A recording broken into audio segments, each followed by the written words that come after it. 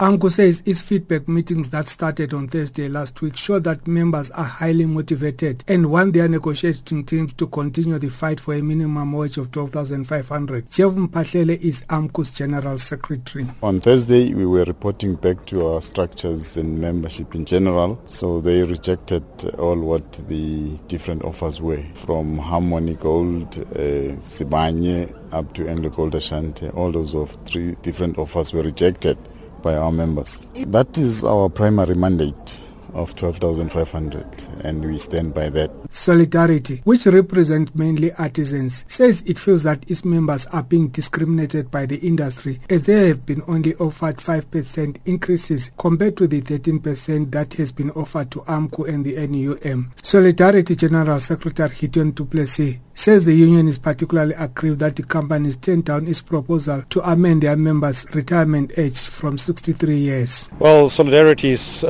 main dispute now with the Chamber is the fact that they ignored the retirement age for our category of members to 63. Currently it's only 63 for entry-level workers, whilst our members must retire at 60.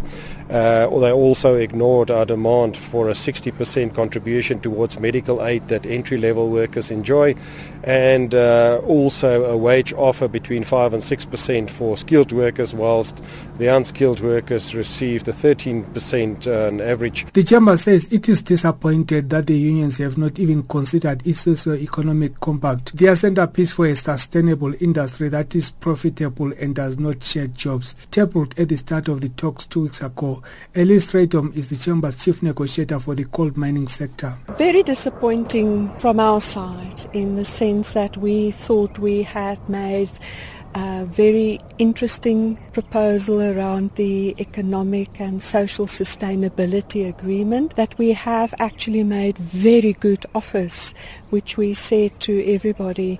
These offers are underpinned by sustainability and job retention, and that the unions did not engage on that. Very disappointing, we really would have preferred for the unions to come back and engage with us seriously on sustainability and job security. Labour law does not allow the unions to walk away nor declare a dispute at this stage before the official end of the 3rd round of talks on Wednesday. However, the parties have tentatively agreed to extend that discussion to a 4th round of talks starting from Wednesday and ending on Friday next week. Nxumalo, SABC News, Johannesburg.